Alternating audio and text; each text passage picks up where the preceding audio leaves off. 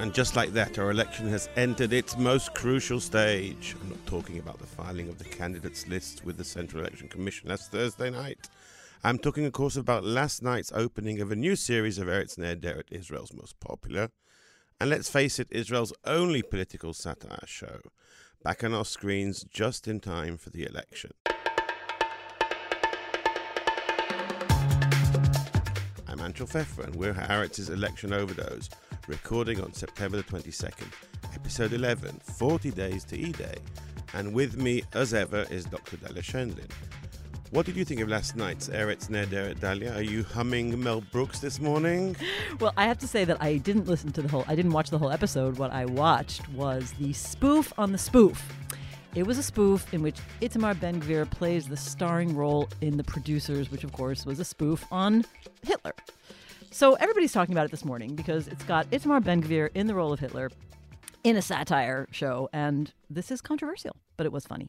Well, actually, many Israelis don't have your encyclopedic knowledge of musicals, and I think even Ben-Gvir himself, who gave a tiny sort of a dismissive response on Twitter last night, I don't think he realized that he was being sent up as a springtime for Ben-Gvir in Israel. But I wonder if he actually listened to the words of the parody, because the words were pretty biting. They accused him of being buddy-buddy with Yigal Amir, the assassin of Yitzhak Rabin, and the killers of the Dawabsha family who set their house on fire. I mean, it accused him of all sorts of terrible things, which are basically sort of true. And I just wonder how closely he was listening. Well, I laughed when I saw it, and it was written and choreographed brilliantly. It was choreographed really brilliantly. At the same time as I was laughing, I couldn't help asking myself that if this was a politician in a party who realistically could very soon be a major part of the next Israeli government, then perhaps the joke is on us. It's not a joke in that case. Especially if he gets his wish and becomes Minister of Justice. Comedy and humor, not necessarily always about good things. And now for the real satire, what's still passing for an election campaign. Now, last week we recorded on Thursday morning, about 12 hours before the deadline for filing candidate lists. And naive and innocent as we are, we assumed by then that everything had been settled and there would be no further surprises. And of course, as the bell of Big Ben that's another story I was covering last week. And of course, as the Knesset clocks reached 10 p.m., there was still one more drama unfolding, and that was the disintegration of what remained of the joint list. Now, for any listeners who haven't been following the news of the last week, and all they know is from our episode, we were overtaken by events. And though our blithe predictions were that the three remaining Arab parties would be running together once again, it turned out that it was not to be. We'll get onto that momentarily with our special guest today. But first, what else has been happening this week, Dalia? Well, I've been watching another deadline, which is this evening again. It's not quite as important, but it's the attempt of various parties to disqualify other parties. They have until tonight to appeal or to request the disqualification of those parties or individuals from the Central Election Committee by this evening. Why is it not really a hard and fast deadline? Because the Central Election Committee is essentially a political body that may decide in favor of one of these requests to disqualify a party or person, but then it goes to the Supreme Court. Now, to explain who is in the crosshairs of the parties and people who are trying to request disqualifications, this is what we really need to know. There has been speculation that Likud would like to disqualify Balad, but that they won't do it for tactical or strategic reasons. There was speculation that Yesh Atid might try to disqualify Balad. Why would they do that? Well, maybe because they want to see all the Arab voters flocking to the other parties to make sure they cross the threshold. And there's all sorts of intrigue. Likud has said it won't accept this disqualification unless it includes all the Arab parties. So there's lots of politics going on here. Meretz is also seeking disqualifications. They are trying to have Amichai Shikli and Idit Silman disqualified. Those, of course, are the two people who defected at different points from Yamina and have now tried to join Likud through the selection process by which the head of the party allows them to join on his own terms, not through the primary system. They have been part of Likud. The Meretz is trying to challenge that on technical grounds, and both of the grounds for these potential disqualifications are based on laws that were responses to different periods of Israeli history. So we won't get into that now, but it will be interesting to find out what the Supreme Court decides, because ultimately, when the politicians don't like what the Supreme Court decides, they will beat up on the court. Yeah, and I think at the end of the day, usually the court decides not to disqualify. There have been a number of cases in which, notably Kahana and a couple of Arabists and some other former members of Kahana's party. But by and large, I think the Supreme Court in recent election cycles is seeming more and more reluctant to intervene. In general, I think that's a good thing. reluctant. I don't think the Supreme Court should be disqualifying parties, as despicable as some of them are. What do you think is important going on this week, Angel? Well, this is sort of a transitional period, and we ended the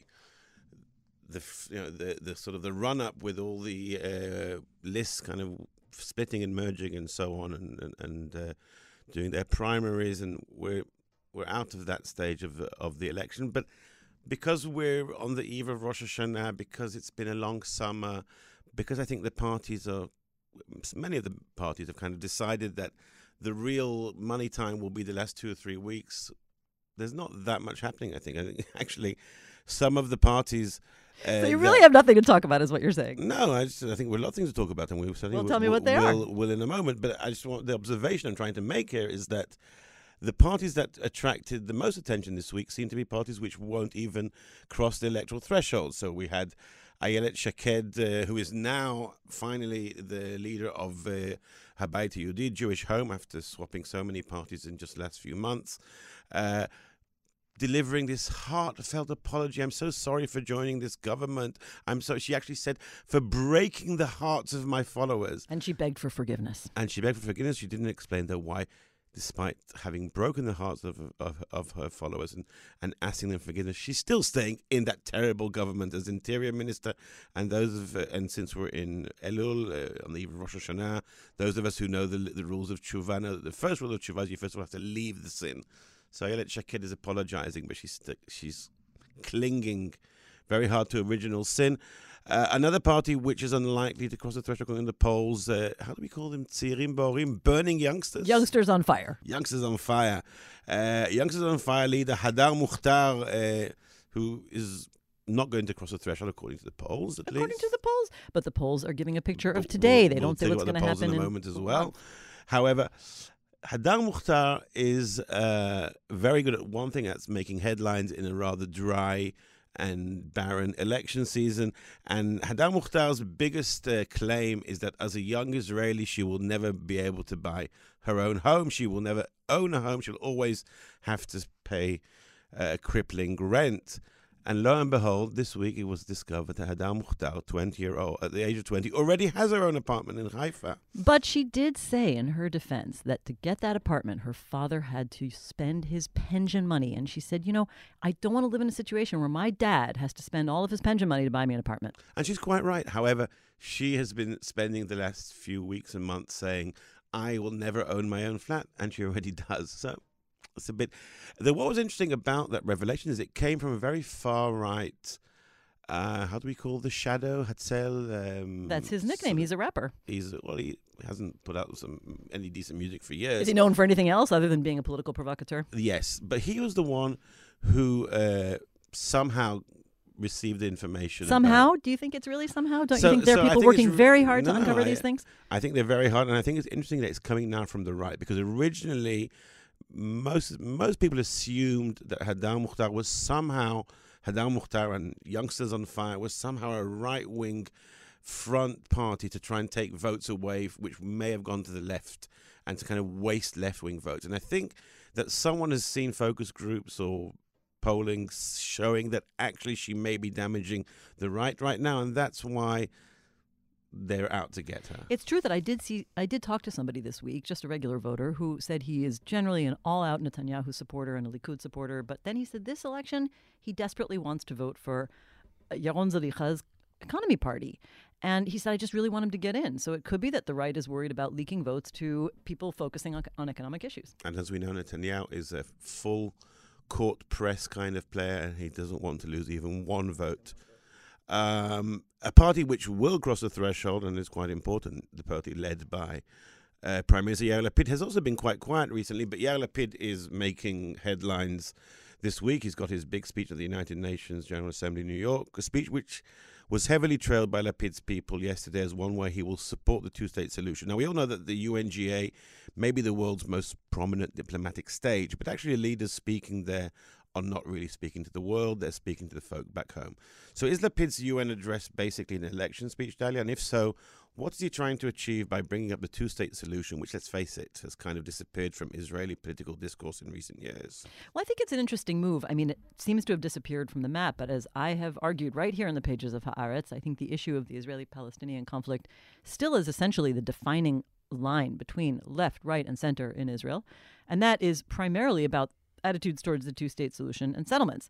So it's as if he's giving throwing some sort of a bone to the left. Maybe he's trying to make sure that no voters, slide away back to Labour Party. But it also could be a clever move to make himself look just, half a degree or a degree further to the left, which by contrast makes Gantz and Sa'ar's party, National Unity, look just a teeny little bit more right-wing. And of course, in Israel election speak dynamics, the only way to legitimize National Unity Party is for those middle right, those coveted middle right voters, is to try to make them look a little more right wing. So maybe he's super clever. I kind of doubt it. I think he's trying to say something that actually does satisfy the global stage, and probably he's trying to pull votes back from the Labour Party and anybody on the left. I think he wants to consolidate as much as possible, and he too apparently is fighting for every vote. Maybe it's even more sophisticated than that, and he Don't wants give him too much credit to be seen as if he's actually really is talking to the world and not doing any electioneering while doing all those things you mentioned before. Anyway, just before we get to our guest, a quick word on the state of play in the polls. I know this is your favorite period in the election, Dalia. Since finally the polls are about actual lists running in the election and not the ones we just assume will be running. Yeah, I mean, we really are looking so hard in every dark corner of the numbers to find something interesting going on. And they're still just remarkably stable, which is why we ended up talking about these parties that aren't even crossing the threshold, because there's practically no movement among the ones who are, even after the list closed. But there are some teeny tiny little shifts that we should keep our eyes on in case they reflect a trend. The first is that ever since the elections were called, right up until the 15th, the average of all polls showed Netanyahu's bloc of supporters getting 59 seats, maybe 59.2 or 3 or 4, depending on how you count them. But in the 5 polls that were published since, he's now getting an average of 60 seats. So still, it's not 61. Still, it's not going to change the dynamic. Still, it might go back down or back up, but it's a teeny little movement, so we should keep our eyes on it. One poll had Bibi with an outright majority of 62 seats. You'll never guess who that would be. I don't think we should mention the name of that pollster without to not get into various legal issues. I find it hard to take seriously, to be honest. Well, it is a pollster who has had some sort of a kinship or an affiliation with Netanyahu in the past, and that's why we're all a little bit skeptical of him. And it's a pollster who's notoriously opaque about his polling methodology. methods. Having said that, the same pollster, and we might as well say his name, Shlomo Filber, has sometimes been quite accurate in the past in terms of the exit polls or the polls just before the election, so we can't really discount them entirely. The other dynamic is that the Arab parties are clearly suffering. Since the joint list broke up, in the past, up until now, they were getting an average of 10 seats together with Ra'am and the remainder of the joint list. Since they broke up into 3 lists, Ra'am and separately Balad, and then, of course, Hadash and Ta'al, now they're all averaging together 8 seats. We'll see if that dynamic continues. Balad has not been crossing the threshold. And to that end, we have a great guest to join us this week.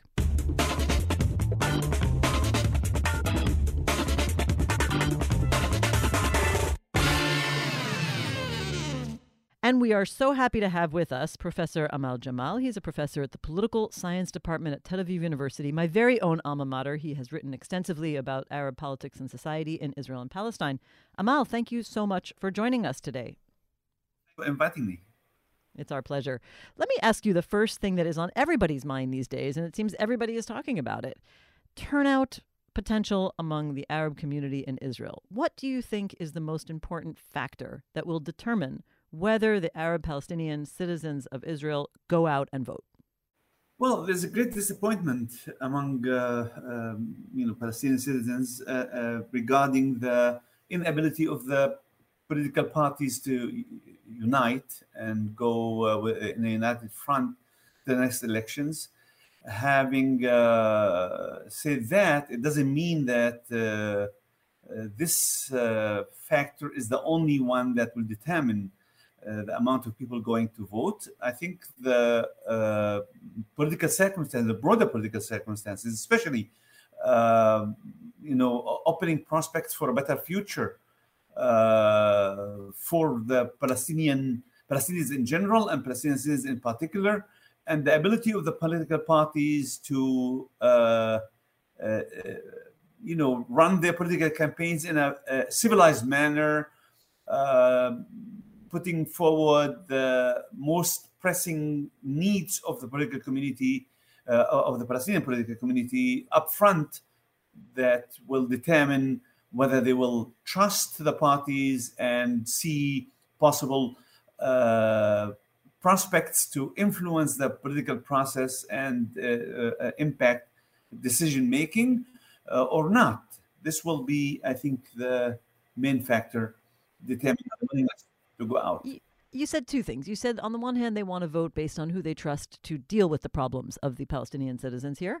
And then you also said that it will be a matter of who they think will have an influence on decision-making. And that sort of pits the question of issues versus the question of what Anchal has argued in his excellent article earlier this week is the main consideration, which is whether the parties will take an integrationist line and advocate joining the Israeli governing coalition or even the cabinet itself.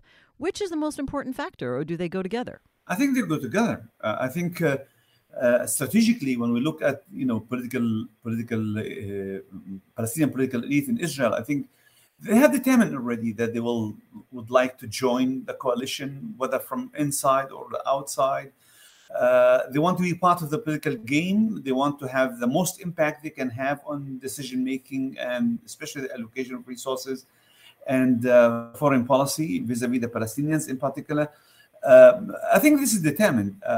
Therefore, the government that will allow such political force to be translated into political efficacy, I think will be the main factor influencing their determination to go out or not.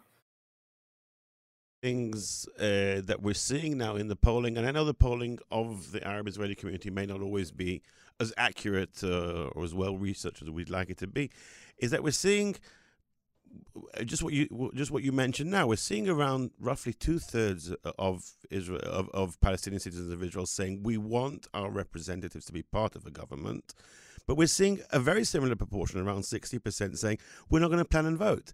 So that kind of looks like a contradiction. Can you kind of explain how these two feelings come together into play? They are disappointed. They mean actually that the way the political elite is behaving does not translate their aspiration to have an impact and be part of the decision-making in Israel. Of course, the responsibility lies not only on the Palestinian political elite, but also the willingness of Zionist parties to have them as partners. But from the point of view of the Palestinian voters, their expectation is not being translated into a clear political strategy of the political elite to show them and speak to them honestly about how they're going to translate their participation into political efficacy and political participation. So we're speaking now just a few days after what was the joint list. It's by now the late, or the joint list, Zichrono Livracha list no longer exists. There is no joint list. And you speak about the political elite of this community. So is the fact that the joint list no longer exists, is that a failure of the political elite to stick together? Or was it in a way an artificial political bloc that we couldn't really have expected to survive for very long? Well, let me clarify 2 points here. One is that the joint list was only a mechanism that should not be worshipped, and the public is fully aware that it was a technical block in order to advance or promote their ability to influence the political process in Israel, and that the political elite should look for any other alternative possible in order to maintain their political impact. And the second point is that the joint list is not a romantic, unification or running together is not a romantic issue. It's not a sentimental issue. I think it's a very rational expectation that the political elite prioritizes what the public expects them to do, and that is fundamentally changing the policy of the government towards the Palestinian minority. And this is only possible through working together and having the most impact possible through having as many MKs as possible in the Knesset. Well, I mean, I think that raises the contradiction that it builds on what Anshel asked before. I've heard many Palestinian citizens say they're disappointed the joint list broke up because now they won't have enough power. And we see the surveys are giving the lists altogether now 8 seats. And they say things like, oh, look, in the past we had 13, even 15 seats. But of course, the reason why the numbers are going down is because the disappointment in the breakup seems to be leading to lower turnout. So that's another element of the contradiction. I'm not sure if it's a new question, but do you think that there is something that one of the parties will be offering the voters that will really rally them? And again, I feel like we're circling around the same issues. Is it a matter of policy? Like you said, will somebody be able to offer the voters something that they want to advance if they were involved in a new government? Is it a matter of even higher funds and budgets being invested into the Arab community, or is it going to be a matter of putting the Israeli-Palestinian conflict or conflict resolution back on the agenda? Which of those things should we expect to hear as these separate parties compete? Well, first of all, let's clarify that around 50% or 45% are going to vote anyway. That's we know from polls. You think it's going to reach 50? That's optimistic. Most polls are showing 40 to 45. Maybe it could be. I mean, last time it was 44.5. It may go down a little bit to 42, 41, or it may go up to 48, 50. The competition between the parties may raise the willingness to go out, especially that each one of these parties have, it's a survival issue, and therefore they're going to be putting most resources and energy possible in order to mobilize people to go out. So it may go up. I think the issue is, what about the rest? I mean, what about the 15, 20% that are going to remain home? And they are to determine actually the impact that the Arab political parties have on the Israeli agenda in general. Whether we are talking about the Palestinian issue, the peace process, or policies towards the Palestinian citizens. And I don't think and this is the second point here, I don't think that people differentiate between the two. I think people are fully aware that the policies towards them as citizens is determined by the fact that they are Palestinians. And the same policy towards their brethren in the West Bank and Gaza is based on the fact that they are Palestinians, that there is an Israeli-Palestinian conflict manifested or translated in different Israeli policies according to the territorial affiliation. And therefore, they want to have an impact in order to change policy in general, whether we are talking about towards Palestinians in the occupied territories or Palestinian citizens. The issue is that they want the most impact possible. I'm speaking about the citizens, the Palestinian citizens. And the only way to do it is actually through uniting forces between the Arab parties and not enabling the fragmentation policy, promoted by the Israeli government historically to have an impact on their priorities. I think here we are talking about, a rational, collective rationality that is translated into a political expectation that is not being met by the political elite, and that's why the public part of the public is fully disappointed. Can we expect to see perhaps in the not too distant future a different breakdown of the party? I mean, if we have the parties now, they're more or less still going according to various units or communities within the Arab Israeli or the Palestinian sector, where we have religious values and which are more represented by Ram, and we have more secular values being represented by Hadash, and the various affiliations of Ta'al and Balad as well. Can we expect that to be replaced by parties who are mainly differentiated by their willingness to be part of an Israeli government coalition? So if Ram is a party which says we are prepared to join any coalition, so that's people of that view will be voting for them, and perhaps Khadashtal, who are saying, well, we're a bit more ambivalent, we won't necessarily join every coalition, then people will vote for them according to that. And then there'll be those who are saying we don't want to be in any coalition, they'll vote for Balad. I mean, is that a kind of breakdown that we may start to see in a few election cycles? Can I just add to that question? Is that going to be a more important breakdown than things like a more conservative religious or universalist liberalist outlook?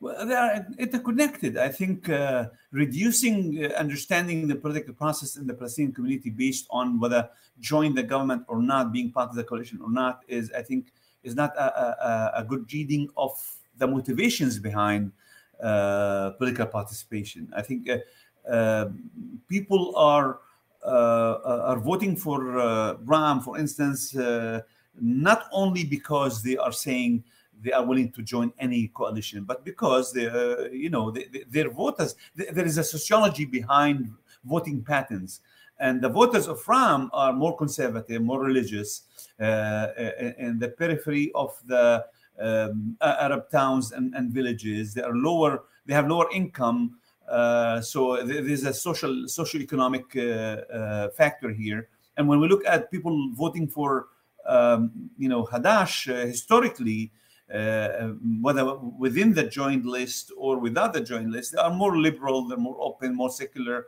more better educated, have upper middle class, and so on. So I think this factor is not going to disappear, and therefore, when we look at how people vote and whether they vote or not, I think we have to look at the combination of the sociological affiliation as well as the willingness to play based on the rule of the game within the Israeli parliament. I mean, the rising middle class in the Palestinian minority in Israel is pressing for or pushing for more dynamism, more openness, more experimentalism in order to promote its impact on what's going on. And this middle class is divided into conservatives and liberals, and therefore we are not going to see this appearing in the next in the short future, at least. So that's why people, the political discourse is focusing on whether to join the government or not, to be part of the coalition or not. It's not actually how people calculate their political behavior and whether which party to support and what kind of political affiliation they have. I think it's much deeper than that. The issue is, I think, and this is important to bring into the analysis, is the fact that Balad, for instance, representing mostly the nationalist voice within the Palestinian community, may disappear this time, which means that part of the people who traditionally belong or were affiliated with Balad will have to find their way within the two camps, Hadash on the one hand and Ram on the other hand. And I think if this does not take place in the coming elections, November 2022, I think they will have to find their way in the near future, and they will have a great impact on how the political organization of the community will develop. All they have to do is wait for the 6th election. Anshul, you have something to say. Another last question. There's been a trend which is already, I think, going on for about 20 years already. If in the past, back in the previous century, there was a significant proportion of Arab Israeli voters voting for non-Arab or for Jewish parties, that proportion has shrunk steadily. That we see every so often, like with Likud in the last election, a Jewish party trying to make a play for Arab votes. Do you see that trend changing? Do you see perhaps more Arab Israeli voters voting for Jewish parties, or that's not something that we can predict in the near future? Well, predictions in politics are impossible, but I think when we look at the last 20, 25 years, even 30 years, there have been always about 15 to 18% of Palestinian Arab citizens of Israel voting for Zionist parties, and the distribution, varies according to different election cycles. Yeah, and actually can be quite erratic, the distribution of parties among the Zionist parties. Sometimes it goes to Likud, sometimes it goes to Labor. I mean, we have to differentiate here between people who are, believe in the Zionist left to represent them much better than Arab parties, and therefore they vote based on ideological basis. And there are those who are more opportunistic and vote based on, to parties that usually are in the coalition and run the interior ministry or run, the welfare ministry and allocate resources to the local councils and municipalities in the community. So this will not change, I think. And therefore, it also means that it's not going to grow rapidly or change radically patterns of behavior in the future. Actually, even when we hear voices, asking to vote for or supporting the Likud, which is a very nationalist Zionist party, I think it's only because they are opportunistically connected to the fact that the Likud has been, was in power for a long period of time, and they are connected to people. We call it in the literature, clientel accountability. That people have clientel connections with Zionist parties here and there, and Zionist leaders here and there, and vote accordingly. But this is in the margins. I think that most Palestinian Arab citizens of Israel prefer to vote for Arab party, but they want them to behave differently, to be open to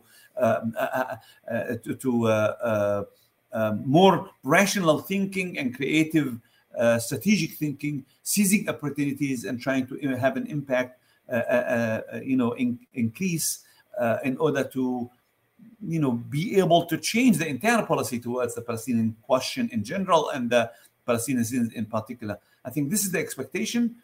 And as long as the political elite in the Palestinian community does not meet this expectation, I think that the trust in political parties and politicians will dwindle, and this will have a crucial impact on, I think, the entire Israeli political system.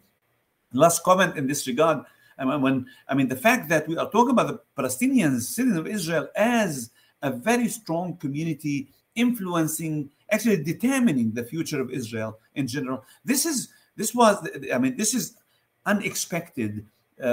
Nobody could have expected this, reality in the 1970s and 80s. And I think the Palestinians are looking for the best way to exploit this reality, this political structure, the split between the center-right and center-left in the Jewish community in order to promote their interests. And the way is not, I think they have not found the way yet, and they may miss an opportunity that could disappear in the near future. Well, I think this is also, I agree with you, it's one of the most interesting points about this election, that all eyes in the Jewish community, both on the right and specifically in the anti-Bibi bloc, are on the Arab Palestinian citizens of Israel, figuring out how many of them are going to vote and who they're going to vote for and whether it will change the electoral dynamic. So that is, in a way, this community is becoming the star of the election so far. Yeah, Dalia, in this regard, maybe a comment quickly. I think we need to hear, political leaders in the center left speaking to this community, and they don't dare because of the delegitimation process taking place from the right wing, especially Netanyahu. I think if Lapid or Gantz or Eisenkot or Saar and so on speak to the community and promise something, this could raise the level of voting or participation and could have a great impact on the future. But it's not taking place, and I think this is unfortunate. Well, we still have 6.5 weeks to go. Maybe we can be hopeful. Maybe it will take place. Thank you so much, Professor Jamal, for your time. It's really fascinating insights. Thank you very much. Thank you for joining us. Thank you for having me.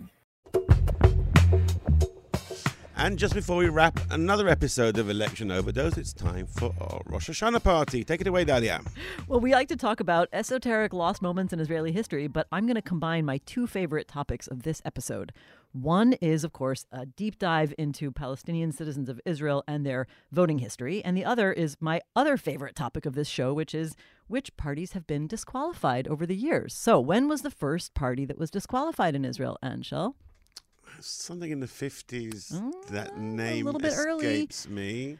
It was 1965, and it was a socialist party that was made up largely of people who had been part of the movement of Arab Palestinian citizens of Israel called Al-Ard, which means, of course, the land. And this was a movement that... some people like to call Haaretz El-Ard as well.